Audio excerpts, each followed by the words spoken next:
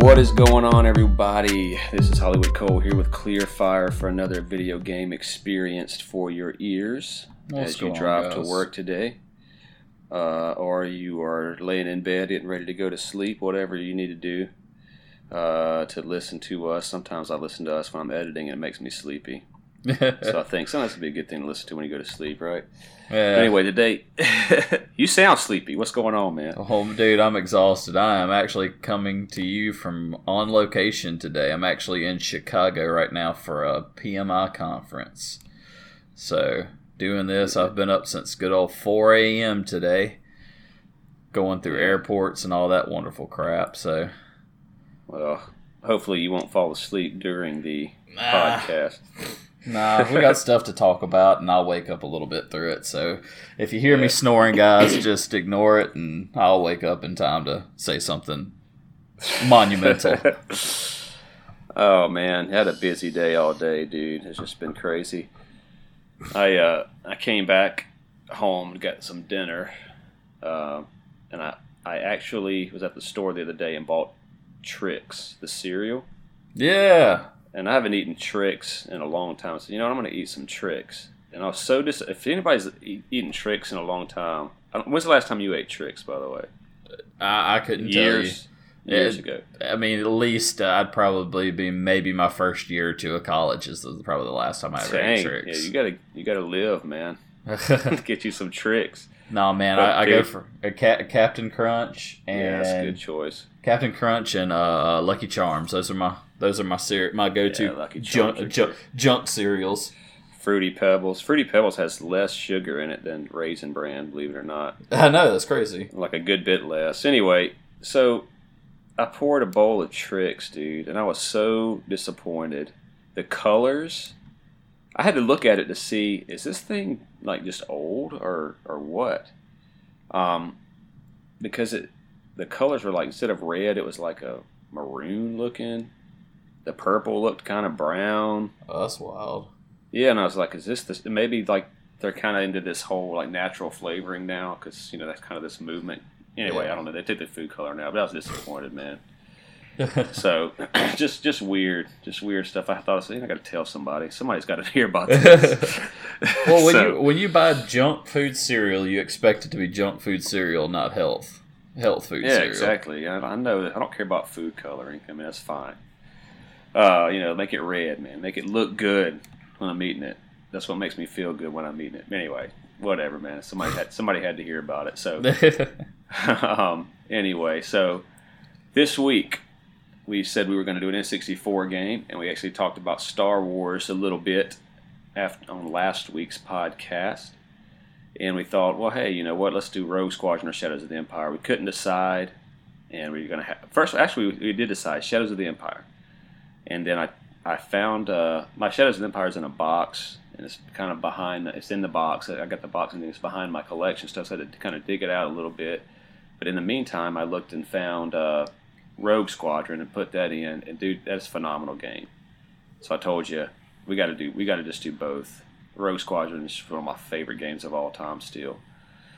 So we want to talk about Rogue Squadron and the Shadows of the Empire both, and we'll talk about Shadows of the Empire first.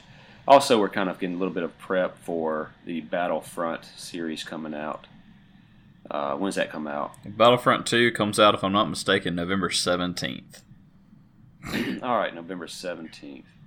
Let me adjust my mic volume for a little bit. I was getting a lot of red pings there, and it keeps adjusting on its own. What is going on?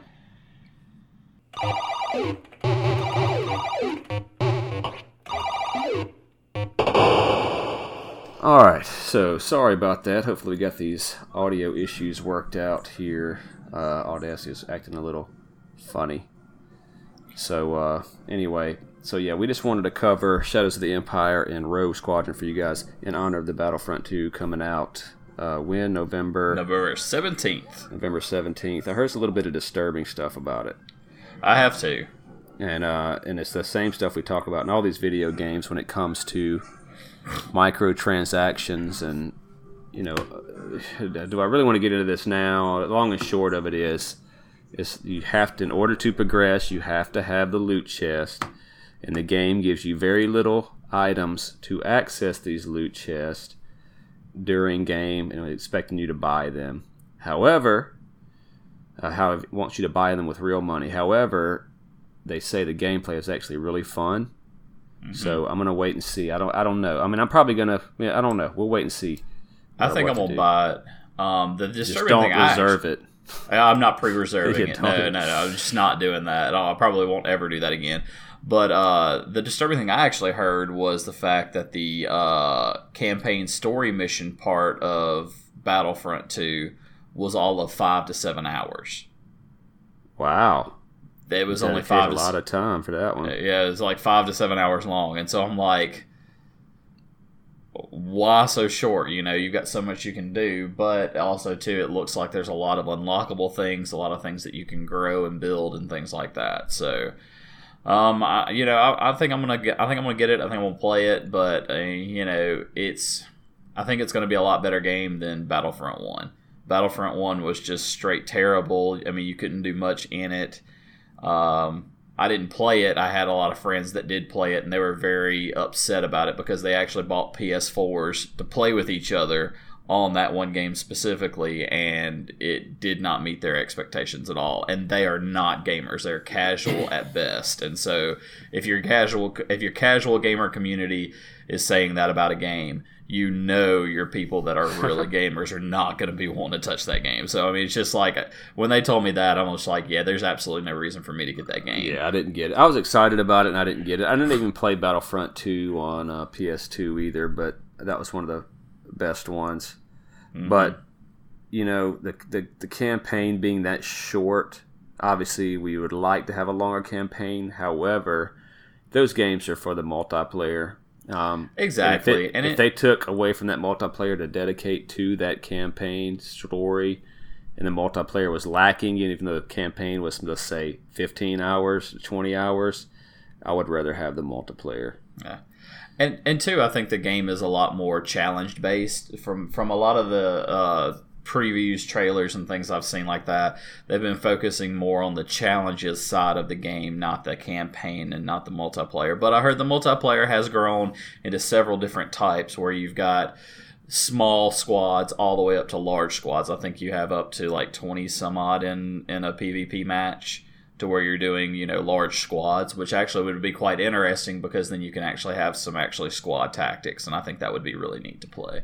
Unless it turns out to be a small group, where if you're a solo player, solo PvP, or you're going to get demolished because everybody else is playing as a squad. Exactly. But it's just nobody really knows. We're going to see how it's going to turn out. I've heard that it's fun. Heard that the micro loot system is not a good sign. That's the cash grab aspect of it, and it's just hard to justify. I know that these games, especially with something with a Star Wars license, I mean, this is probably Disney's deal. They're making a huge lick off of it, I'm sure. Well, you also have the fantastic Electronic Arts behind it. Yeah. So when you have anytime you have EA or EA Sports behind it, you're looking at a place where they're going to try to push microtransactions. And just a little up on that, Activision, and I'm not sure if Bungie was involved with it as well. They just recently had a patent for a specific type of a system that will actually drive you to microtransactions. I won't get into that, but just guys, yet another reason. And I'll go ahead and get into it. Let me tell you what I'm looking at right now. Destiny 2 up on eBay. If you want a Destiny 2, you can get it very cheap. It comes in a bundle, though. It's got Black Ops 3 and Call of Duty Advanced Warfare. So a 3 PS4 bundle, because I'm waiting for either Battlefront or the Call of Duty to come out, and that's going to kind of be my shooter. Yeah. And particularly the Call of Duty, because those always have a lot of progression. If you really want to dig down that deep, each gun, you got to unlock skins and all that kind of stuff. It just gives you somewhat of an incentive to get a different gun.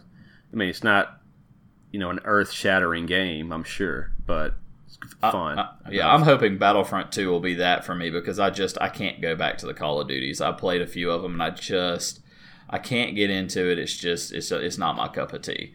Well, I hope Battlefront does well. I do too. I really do. We need a good Star Wars game for the modern ages. Yes. All this capabilities, horsepower in these systems now could make just an epic Star Wars game if somebody just put some time into it. Yeah. So, speaking of that, we went back to Shadows of the Empire and Rogue Squadron on N64. Back in the day when the game was released complete, there was no downloadable content. Yes. What you got was what you got. So they set them on the shelves for years as they tested them, whatever. I mean, I don't know how long they set them on the shelves. I miss those games, man. I miss the games with no downloadable content. It is what it is. You paid for it and you play it and that's it.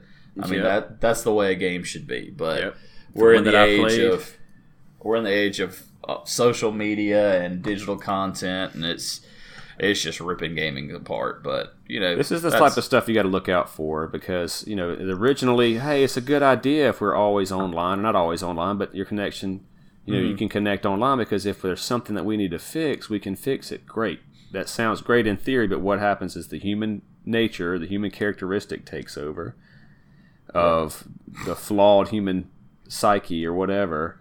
And instead of using it as enhancing a game, it used as a crutch. Oh, this game's not quite released, whatever, we'll fix it in post. Once we throw it up, we can always just download a patch for it, and that becomes the standard.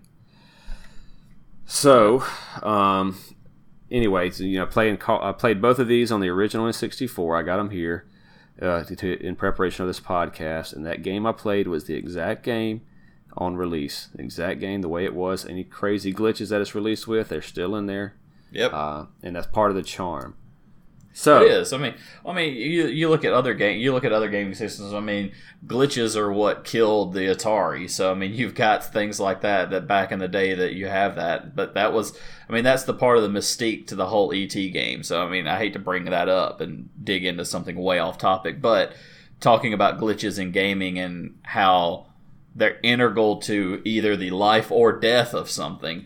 I mean, E.T. is a prime example of how it's the death of an entire system, whereas you have glitches that are in Mario 64 that actually have helped people speedrun Mario 64 all the way from beginning to end. They're doing it in like 7 minutes, beating the entire game. So you've got things like that in the games that were there that I think make games actually kind of intriguing. It gives this other mystery about it and just kind of randomness, because you never know when you're going to hit that glitch. Well, you have to try to figure out how to get around that glitch if it's a glitch that stops you. Whereas with, Destiny 2 right now is a prime example. They held Trials of the Nine out of it for 2 weeks because of somebody found out how to use one of the emotes to glitch through walls. You screwed up on your coding. Let it be. Let people have fun with it. I know you're trying to make it a competitive game, but guys, what you've done with it is not. And I don't want to go any further than that, but that's just more of my talking about glitches and how some glitches can be fun and some glitches can be detrimental to a game. So, I'm looking at these. I knew if you started talking about Destiny, it's going to get my mind going. So not going to start ranting on it. So do you remember, if you were a subscriber to Nintendo Power, were you a subscriber to Nintendo Power?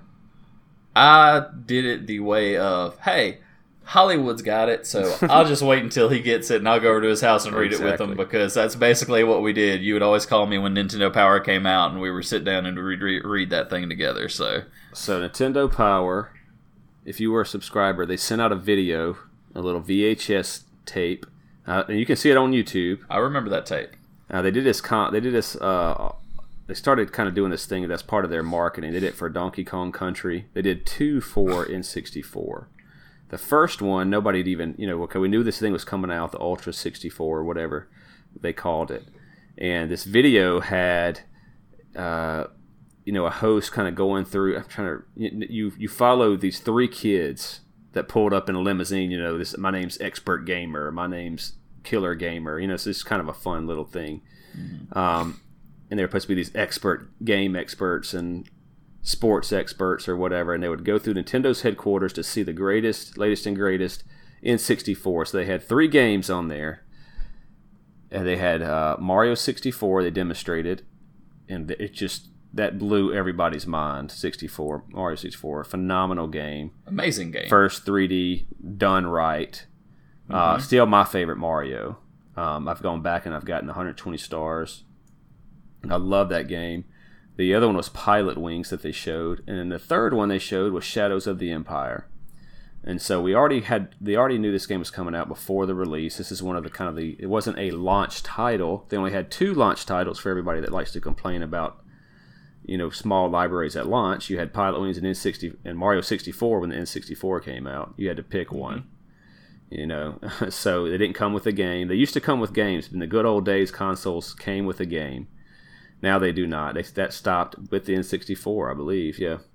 N64 was the first one that didn't launch with a game included. Yes, particularly a Nintendo product. Yeah, that was Nintendo's gimmick, and when Sony came out and all those, they didn't launch with any games. So yeah, Sony did not launch with a game. I remember seeing it and going, "What? You don't launch with a game?" But yeah, I thought Destruction Derby was the game. Like, nope, that's just the one everybody gets. Yep. And so of course they did their packaging too, where they would promotion, later on we will release it with a game, but it was, at its initial release, it did not have a game. So Star Wars Shadows of the Empire was part of the starting lineup for the first year, and I was all about it, man. And I remember I bought it, LP bought it, and that's every time I play this game I think about that. We went to Walmart and bought the strategy guides, and just really tore into it. And I think just the ultimate saying of this game is it does not really hold up well today. It's still playable to some degree if you've played it back then. But just turning it back on, oh my gosh, the controls are extremely floaty. Before I even get into that, you start off, there's several different game types. You have the Hoth mission right away at the beginning. So you are flying around in a snow speeder. You're a bounty hunt. You're driving freight. You're not a bounty hunter, I don't believe. Your name is Dash Rendar. You are a bounty hunter. Okay, mercenary. I'm sorry, not bounty hunter, but a mercenary. So yeah, mercenary. Exactly. Yep, I remember that you're a mercenary. Yeah. So this is part of the canon, or it was before Disney. And so this was actually part of the deal. There's a book about it and everything. But so you start off at Hoth, and let's just kind of focus on the game aspect of it. But you start off on Hoth, and you're flying around, and that just, you could get in a first-person view while you're flying. You're actually flying in the snow speeder. Oh, my God, I love it. You shoot AT-STs, the probe droids, and then the AT-ATs. And the AT-ATs, of course, you can shoot the little tow cable out and circle around them and drop them down. That's how you get challenge points. And this is what makes these games fun. Okay, I'll just go ahead and get on the little soapbox for a minute. Shadows of the Empire and Rogue Squadron, they have replayability because of their challenge. It's hard to even finish the game, much less go back after you've mastered it enough to finish it to get the challenge points to unlock other features of the game. Yep. And you had to, because guess what? There's no downloadable content, and nobody's going to pay $60 for a game you can finish in 5 hours. Like The Order 1886, that game, PlayStation 4. Everybody was so excited about 5 hours or something. You're done with it. What? It's like there's movies out longer than that. You can pay $12 and go watch it. But anyway, so they replayability with challenge and accomplishment and rewarding those who took the time to master the game. Okay. That being said, the Hoth stage up front, you get the challenge points for blowing up the AT-STs as you circle around them and with the tow cable. Next stage, you're on foot, and it's a story. It leads up to it. You're running around inside the Hoth base shooting stormtroopers. And this is where you really see the age of the game. Because, like I said, the controls are... You jump, it takes 3 seconds to land. It's just a crazy thing. There's no crosshairs for where you're aiming your zapper or your blaster. You just see the enemy and you point in their general direction and shoot, and it's like aim assist like a mug, dude. I mean, it's just all about it. And I like the way they did the blaster. Is unique in that you can't just you don't pick up ammo or anything, but it has every time you shoot it starts off at 100, and every time you shoot it that power drains, and you got to wait for it to kind of fill back up. It's basically like overheating. It's kind of a neat theory on how they did that, because you shoot it too fast and you're out of ammo. You have to wait. Well, you don't ever have to wait. You never have to wait. It'll just shoot. You can shoot as much as you want, but it will just be like the power of it will be like a 1 or a 2 or a 3. So if you waited 100% every time to shoot the wampas or whatever, to the big, Yetis that take a lot of hits, will that be faster than just unloaded at a 1? I don't know. But I like the way they did that. I forgot about that. It was the damage drop off, not cooldown. Yeah, damage drop off. That's the word I'm looking for. It's damage drop off. So, but anyway, that stage, I finished that stage playing it this playthrough.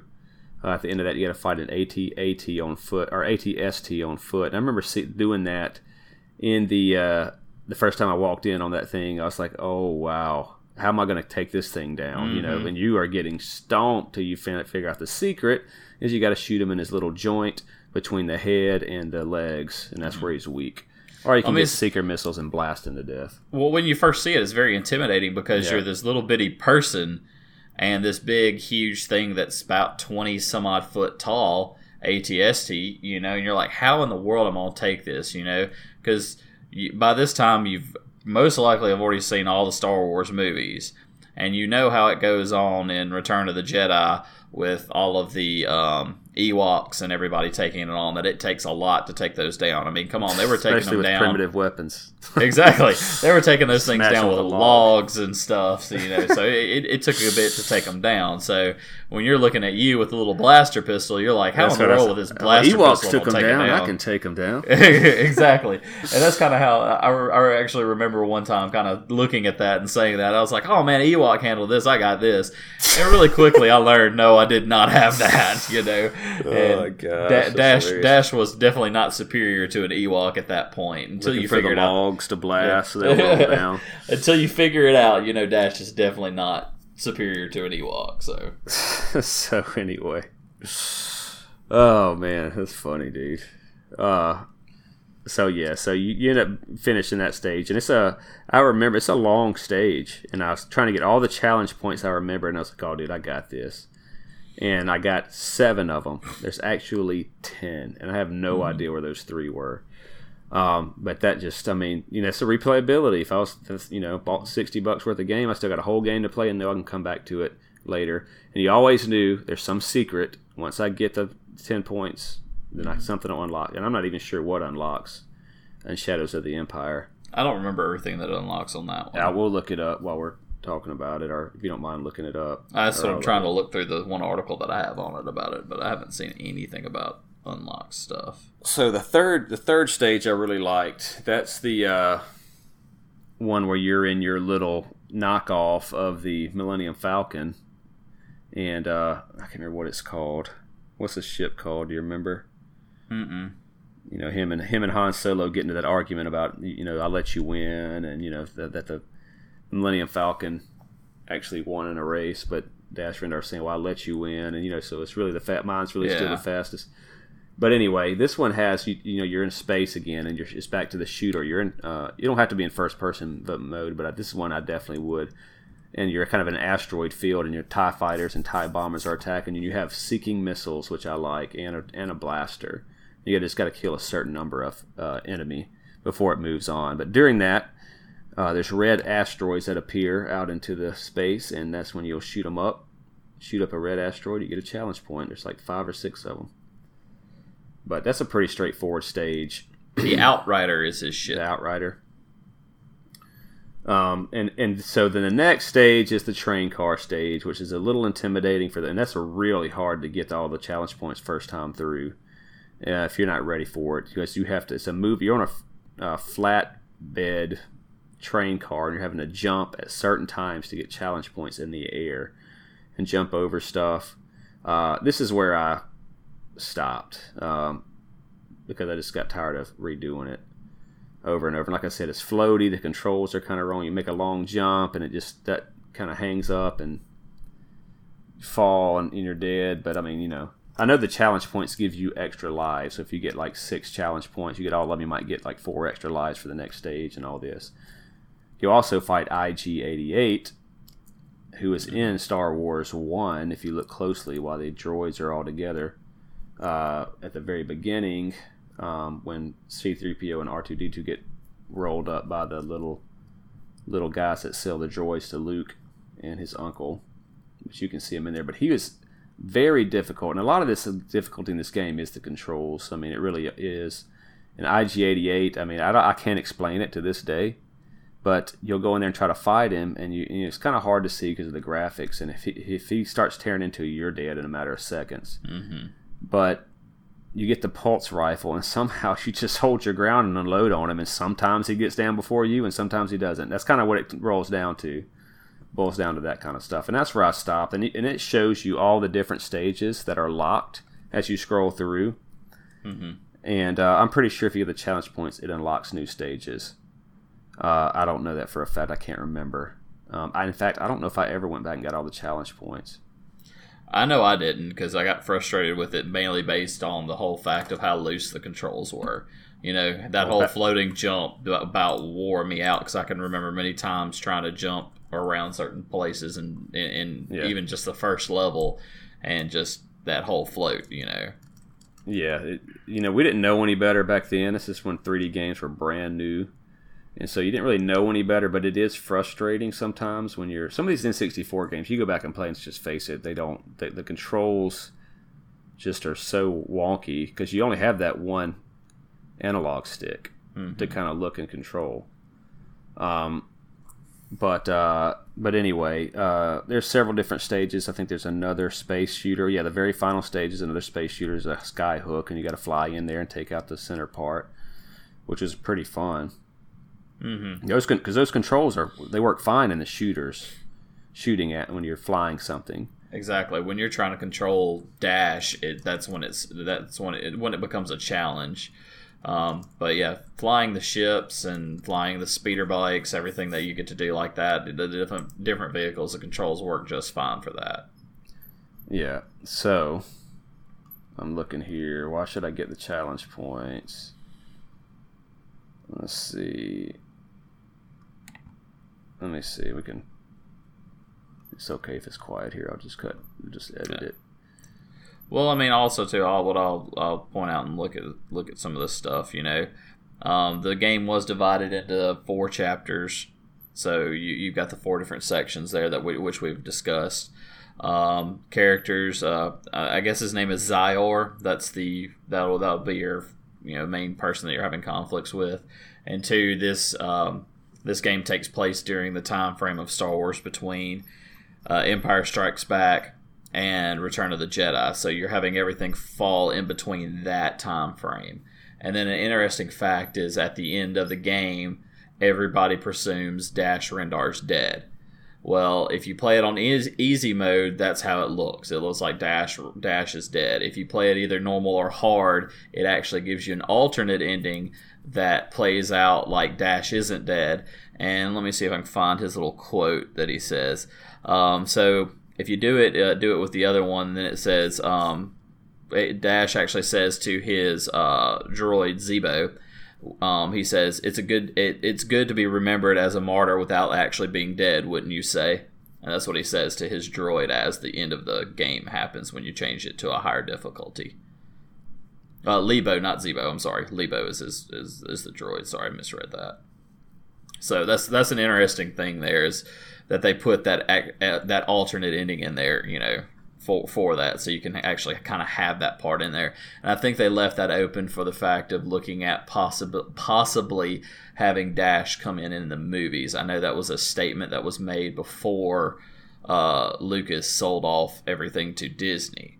Now, since Disney's gotten a hold of it, that's been scrapped, but there's also been rumors of coming back to some of that stuff like that, and they're actually, in their movies and in their TV stuff, they're actually bringing some of that back into play. So they're basically picking and choosing from the old canon. Anything outside of the movies is considered the legacy, and they're picking and choosing and bringing stuff back in from the books. You'll probably even see some of the book stuff play out in The Last Jedi that comes out here in December. I forget the date of what day that movie releases, but you're going to actually see parts of that play out. So, Yeah. So what happens when you get all the challenge points? It depends on if you play it on easy, medium, hard, or Jedi.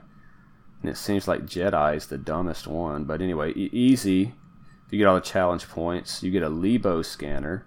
So you can hold down the camera button for 5 seconds and use the Lebo scanner. And I think that lets you see through walls and see heat signatures. I can't remember. I think you're right about that. I want to say I got that one. I want to say I did get all the challenge points. I know I went back to try to do it. Medium, this is really cool. This should be the hard one. But anyway, they let everybody kind of get access to this. During the sky, if you get them all on medium, during the Skyhook battle, which is the final space battle I was talking about, where you got to fly, kill all these bad guys, shoot some turrets, and then fly inside the Skyhook. If you hold the camera button down for 5 seconds, you'll turn into an X-Wing. So you'll have the X-Wing instead of the Outrider. If you hold it down for another 5 seconds, you turn into a TIE Fighter. So that's pretty cool. On hard mode, hold down C for 15 seconds and become invincible. Invisible, not invincible. I can't. Invisible. Yeah. And get all the weapons. So you get all the weapons and you're invisible. He has to mean invincible, not invisible. I can see it being invisible for just a little bit, but I mean, who knows? I mean, I know I never went that far in this game, so yeah. And then if you go through all the rigors and torture of playing and getting all the challenge points on Jedi, guess what you get? An Ewok. The Wampas won't hurt you. Great. The Wampas won't hurt you. That's pointless. Wampas, they run around, they move real slow, but they're real strong and take forever to kill you. Great. That's why you don't have to worry about them. Why would I? Oh, whatever. That's ridiculous. I feel sorry for whoever found that out. Yeah, is that what we get? It's like, that's silly. That's crazy. Anyway, so that's an interesting game. They have a couple of speeder bike levels that were a lot of fun. Mm-hmm. It's just a big race. You have to kill. You have to you have to bump them into the wall and all this kind of stuff. The enemy speeder bike, so you can get to Luke Skywalker faster on that speeder bike. And Jonathan, the other Jonathan that lived in our neighborhood, would always come over, and we turn on Shadows of the Empire. He'd go right to that level and turn it on. That's all he played on it. Oh, let's play this, and you just turn it on and put it on like that cinematic camera where he shows him like backing up. He'd just back up and then boom, hit it real hard and just raise up. I remember that. That's all he did. Yeah, he loved it. But anyway, yeah, Shadows of the Empire overall, I mean, I think it's been rated exactly what I'm about to rate it. If it's a 6 out of 10. Yeah. When it came out, it was a phenomenal game. It's still a classic N64 game. I'll put it up there. It's right there on the border of classic, but well, I mean, it was the top-selling N64 game. It was the third top-selling N64 game for 1997. It sold more than 1 million copies. So I mean, that's a pretty impressive stat for back then. Yeah, absolutely. And it was it was good, but like I said, the controls just are so slippery. I mean, it's just tough to control. And it's like you said, you know, there's so many areas where you'll jump and you'll hit that wall like you're talking about and hang up, and you're like, I'm sliding off and I'm not going to make this jump and I'm going to die. And you know, you get backed up a little bit in the game, and so you don't respawn automatically right where you are. But there's different weapons in the game: the Seeker missiles, the Pulse missiles. You eventually get a jetpack to fly around in, which is a lot of fun. You got to fight Boba Fett. You're in the sewer level. At some point, you're underwater with a jetpack, and you got to fight this big plant thing, and that was kind of difficult. There's a lot of different environments. They did a really good job on changing up the gameplay throughout, and then to keep it fresh, and then just put a lot of different, basically like maps. You know, a lot of different scenarios in the game. Well, it felt like a Star Wars movie. You know, you can go back and look at the original trilogy movies and how they break apart into different sections.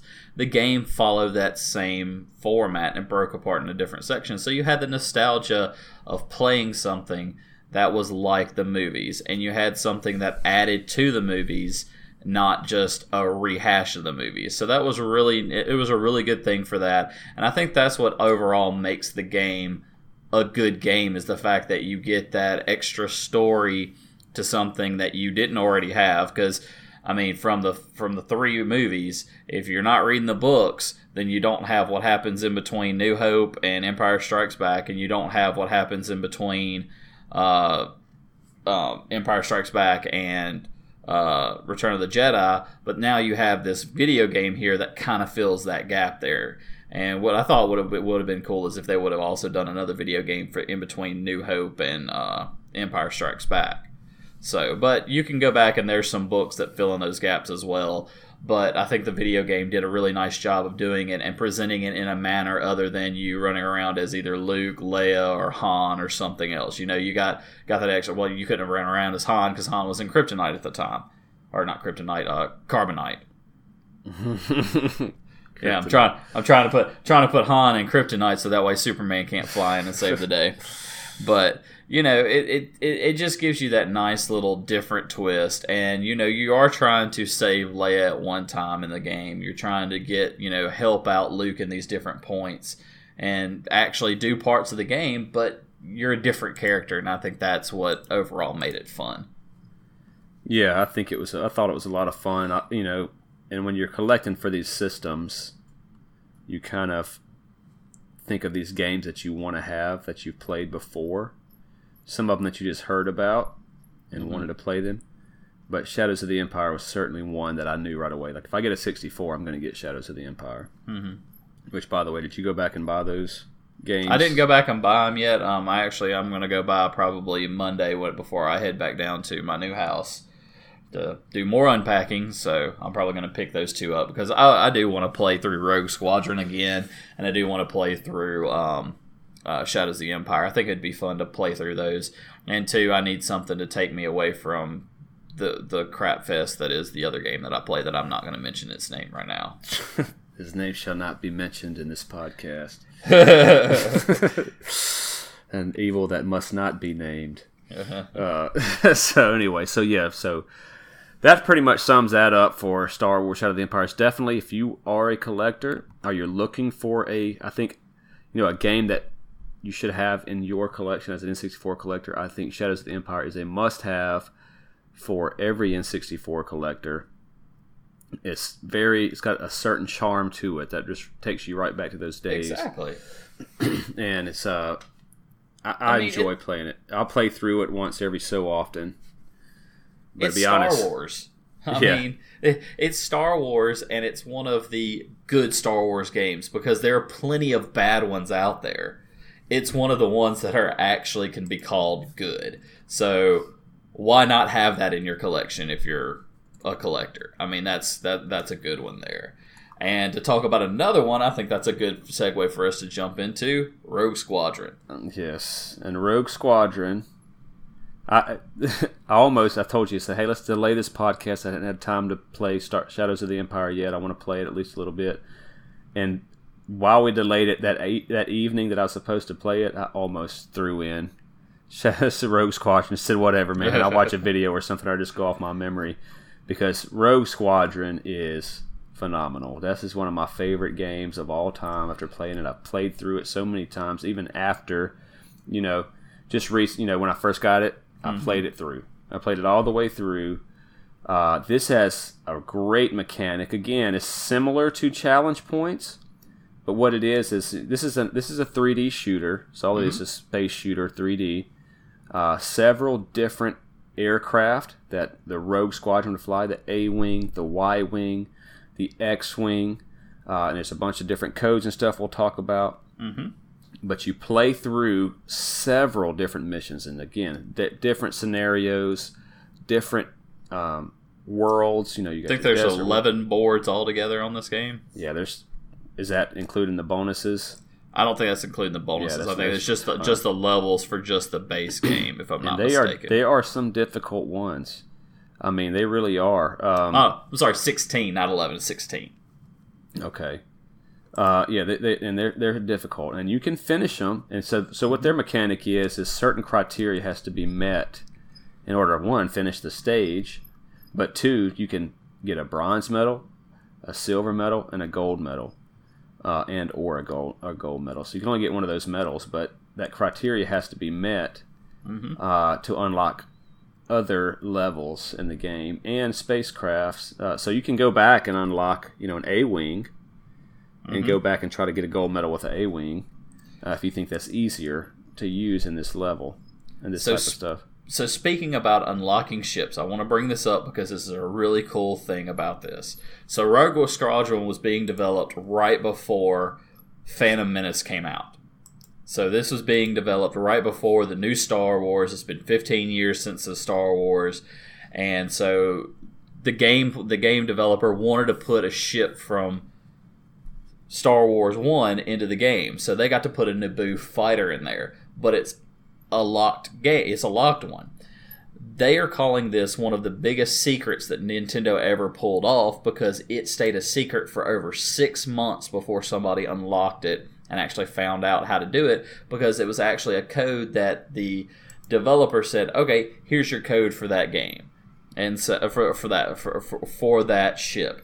There was no way for you to go unlock it. You couldn't go do something to unlock it. You had to have this code. And so they actually, Lucas, because they didn't want this to be out there to show off and kind of break something in the movie, they actually had a complex scrambling system was developed just to help hide the ship's code from people using cheat cartridges like the Game Shark or the Action Replay.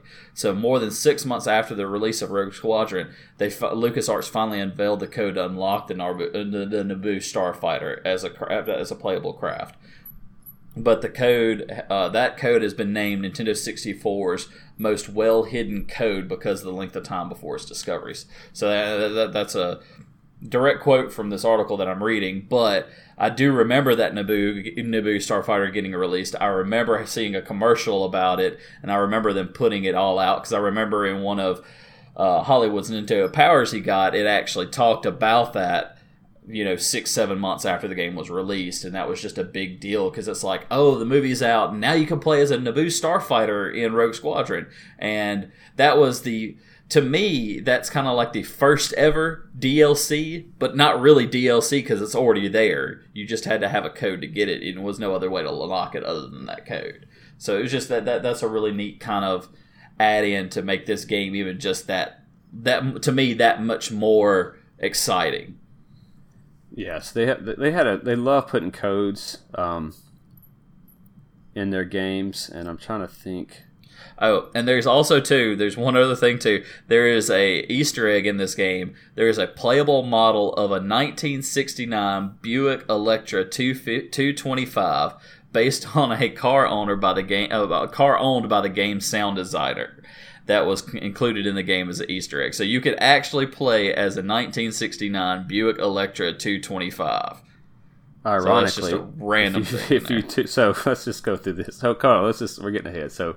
All right, so, we love it. So this is a great game. So anyway, you unlock this stuff legitimately or with codes, and so just the fun factor of this game is awesome. I mean, if you play it, you're going to get addicted to it. I'm going to tell you right now. It was so much fun. And so you go back and play and the graphics might take a little bit of getting used to for a lot of new gamers that don't play anything other than the PlayStation 4. And it can be a little rough. I mean, the little stormtroopers running on the ground, it looks like little flashy white blocks, basically. And if you look at it's just amazing how somehow we can go back and try to remember. Like, I don't remember the graphics being this bad, but like if you look at the probe droids, it literally looks like a little black dot with another black square with another black square under it, if you're so far a distance away. But when you get closer, of course, it starts looking better. It's funny that you say that about the graphics, too. I just want to bring this up, too. Rogue Squadron was one of the first games to take advantage of the Nintendo 64's expansion pack, and the game actually came with an expansion pack, or at least certain editions of the game. I don't know if all did, but that one took advantage of the expansion pack to actually boost the graphics so you can see the little black dots like that. So this came out before the expansion pack. If they re-released it, they probably did with the expansion pack, but I think Donkey Kong 64 had the expansion pack, but I remember this. You could use it with this one, and you had it, and it looked it looked a lot better. I mean, it's a little bit better, some more rounded. But I mean, I want it. I need to go get one. I mean, they can't be that expensive. They're $20, I think. Still. Yeah. So I mean, it's not bad, but.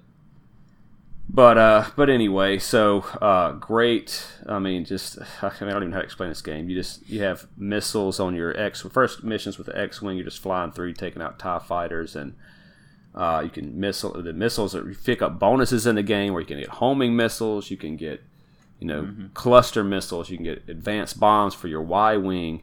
Just the different types of objectives that this game will provide you to do in its free roam. You can when you're in that stage, you can finish that stage any way you want to, as long as you're getting the missions done. And so it's such a good game. The replayability is phenomenal. The controls are great. So it's just music's good. I mean, you can hear the cartridge sound of music versus a CD now, since we've been playing these other games now, but back then it sounded awesome, and it still is very, very passable, still very good. So anyway, this kind of game, this kind of give you an idea of the kind of game it is. So the codes, there's a code screen before you even start playing if you want to put this in there. So how you can activate Concert Hall in the showroom, so it's just music. The code is Maestro. Unlock all the levels, including the bonus one, is Dead Dak.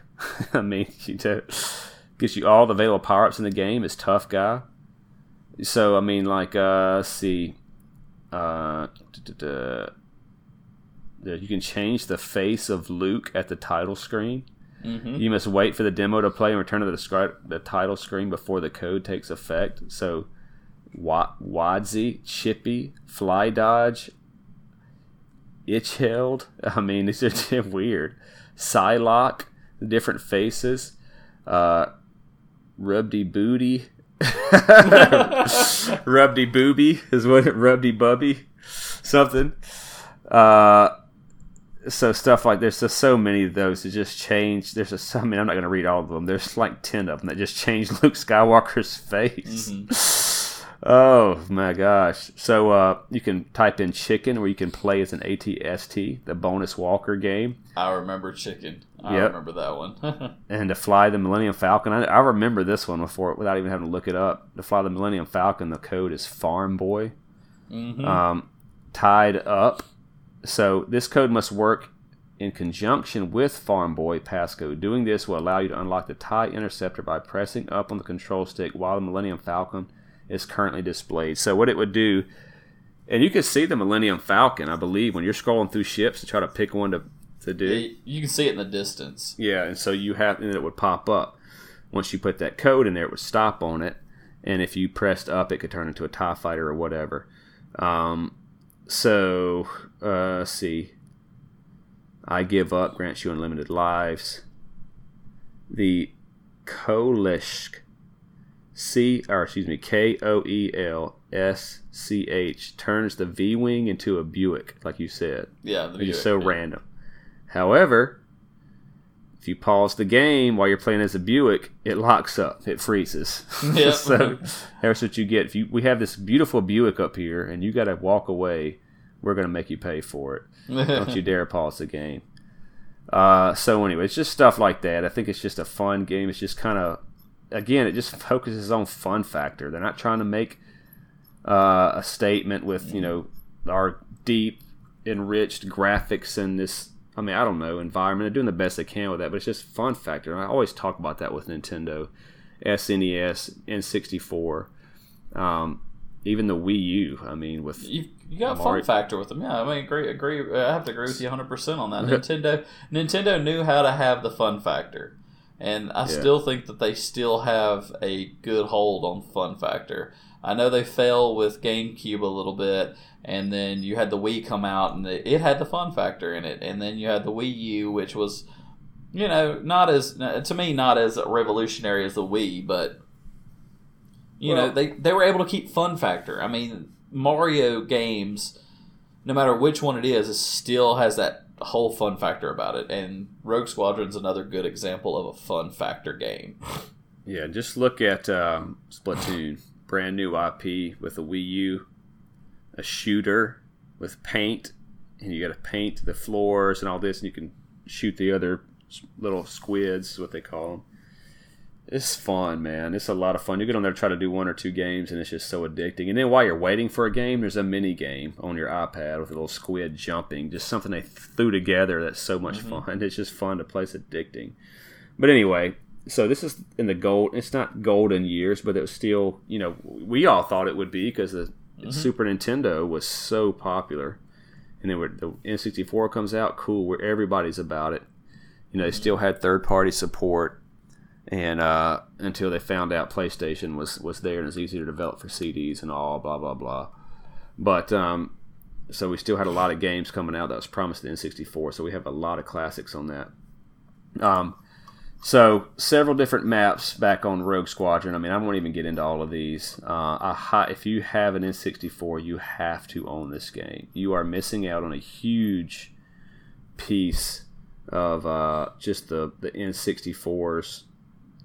You're not getting the full fun of the N64 if you don't have Rogue Squadron.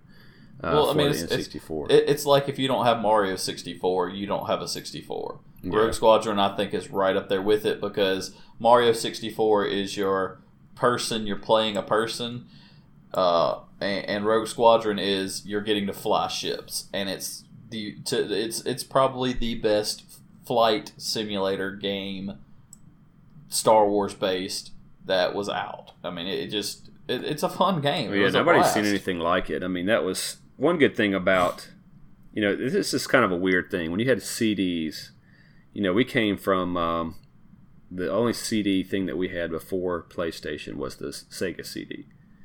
So there's, we had a 3DO, but before all that, it has load times. Mm-hmm. It's reading the CD. And I wasn't a tech guy, but I knew that carts are faster. You can read data from a cart faster than a CD. So I'm thinking, controls will be better. Controls will be more fluid on a cartridge versus a CD. And that's just me thinking that, growing up. And so when you have a fighter, fast twitch game like this, I thought certainly it's going to run better on a cart than on a CD. CD's going to, it's not going to register right away. How can that be possible? Because it has to read all the data after I push it to do something. I don't know what I was thinking, but nobody knew. Nobody knew as just an average consumer on video games. It's been on carts for over a decade. So of course we're going to think carts are better. So anyway, I just felt like that helped it run smoother or whatever the case. Probably didn't, but as a kid, I certainly thought it did. And this was a little bit later. When did this come out? This came out a little bit later. Was it 98, 99? Let me see. I'm going to look back up here. December 98. And your mic got super loud for some reason. Okay. I don't know if it's recording that loud, but... Yeah. Yeah, it's like really loud. Oh, sorry. So far, it looks like nothing's jumping to the red for me. All right, it may have just started picking up. But anyway, it's all good. So when did it come out, 98? December 98. So you're looking at December 98, and it goes through, of course, 99 and all that. It was... it had general great reviews. The game's sales exceeded expectations. By August of 99, more than 1 million copies had sold worldwide. Spawned 2 sequels developed and released for GameCube: Star Wars Rogue Squadron 2, Rogue Leader, Star Wars Rogue Squadron 3, Rebel Strike, as well as Star Wars Episode 1 Battle for Naboo, a spiritual successor released for Windows and N64. So basically, Battle of Naboo was basically kind of its next step on the 64 because it was at the time of Phantom Menace. Yeah. So I'm going to go back and play that one. I have not ever played that one, and if it is a true spiritual successor, it should be a lot of fun. It should be, and I hope it is, and I think I might have to do that as well because I think I actually saw it at the place that I was going to pick up the other 2 games. So. I see the card in my head right now. I know exactly what it looks like. Mm-hmm. I always thought it was like a pod racer. Didn't you? Had the pod racer one. I had the pod racer. Boy, that's a terrible game. Yeah. Don't if you're looking at Star Wars games and you see pod racer, walk away from it quickly. It's a terrible game. It was poorly designed. Pod racing in itself was just terrible. I mean, yeah, it's playable. You can play it, and you can have like this much fun, but you're not going to have a lot of fun with it, and you're not going to want to go back and play it again. I certainly do not want to go back and play it again, because I remember how much of a challenge it was. I mean, it was fun to race because I could race with Hollywood, I could race with a couple people, but dude, those just, depending on what pod you got, it was depending on how well you could do, and it was just, it was a tough game. There were shortcuts in the track just like any other racing game. I mean, it was flat out, it was a racing game. It was pod racing, and that was it. There was no extra to it other than that. I mean, yeah, I think you could get like power-ups for your pods and stuff, but yeah, stay far away from Pod Racer. Yep, I'm looking at pictures of it now. I remember that game. It was a pain. So, but anyway, yeah, Rogue Squadron. I'll give that one. I'll give that one at least a 9 out of 10. Man, it's not a perfect game. By far, it's not. Fun factor though, man. That's just 10 out of 10, dude. I was going to say, fun factor is what drives this game, because exactly. You can go back and play it, and going back to play it, you get to unlock stuff, and you actually get to unlock stuff, and you know that you're going to, because you have that medal system of bronze, silver, and gold. If you get your bronze, silver, and golds on all the stages, you're going to get something. You just know it because that's how games were. And then, two, we didn't speak about the levels, but you've got levels that you can unlock: Beggar's Canyon, the Death Star Trench Run, and the Battle of Hoth levels. So if you basically obtain all the bronze, silver, and gold medals on each level, through all 16 levels, you get these 3 extra levels. And I remember playing the Death Star Trench Run level so much. That was so fun. It wasn't the exact same trench run, but it was a very close to what the trench run was from A New Hope. So you had that nostalgia, that fun going through a trench trying to kill the Death Star. That was a lot of fun. I don't remember the Beggar's Canyon one that much. Yeah, I remember that one well. You got this little weird ship. It's like the little wings that come down to the top, and he just has to set up one little blaster, and you got to race Wedge or. Yeah, that's right. It was the wedge race or race, and then of course you get to do the Battle of Hoth level, where you get to fight against the Imperial troops and put down AT-ATs and all that stuff. So you can unlock that and have that. So yeah. So